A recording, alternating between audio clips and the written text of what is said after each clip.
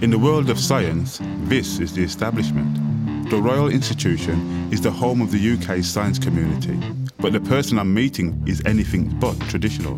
28-year-old Jon Chase is on a mission to spread the scientific word in his own unique style. I think it's important for people to know about science. Science has made us understand so much about ourselves that we never knew before.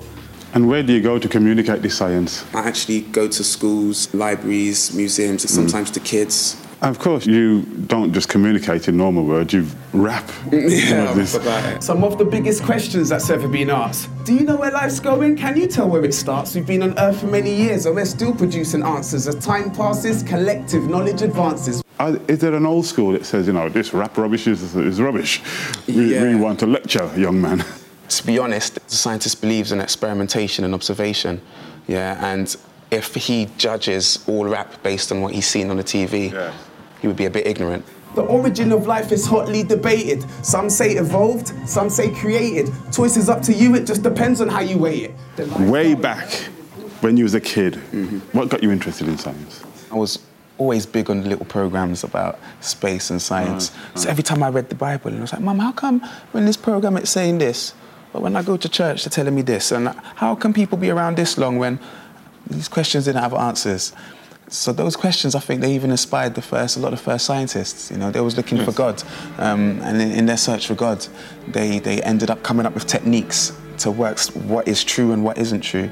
Some of the most inquisitive minds has come from there, so.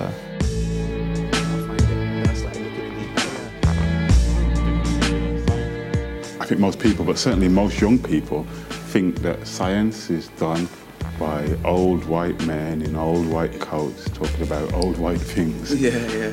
How do you fit into this world, or do you fit in? I fit in with a big hammer to kind of crack the perceptions. Shown to find a life, not intelligence, and genetic inheritance, but alien communication. How would we know? Let's just take a young Benjamin Zephaniah.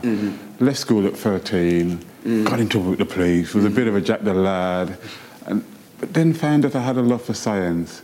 Could somebody like me get back on the educational path to learn about science, even if I've messed up a little bit? Yeah, of course. Everyone can. It's just feeling what you feel comfortable doing and what you enjoy to. Well, you start with your interests. You start with what you're into, because no matter what, I realise people will do what they're into regardless of what anyone else says. So if I want to look at the stars, I've got to go out there and look at them. And if I need a telescope, get one. If I can't afford one, find a society where they do it. And don't be afraid for people to tell you shouldn't do it. You can't. You just got to stay strong to your dreams, and hopefully there'll be people who's kind enough to help you. And you normally find them at least once in your life, but you have to keep your eyes open for them. And in your personal journey, have you had any major struggles, obstacles to overcome? Society can hold you back, yes, but I never let anything be an excuse for me. It's only me that has to make the difference.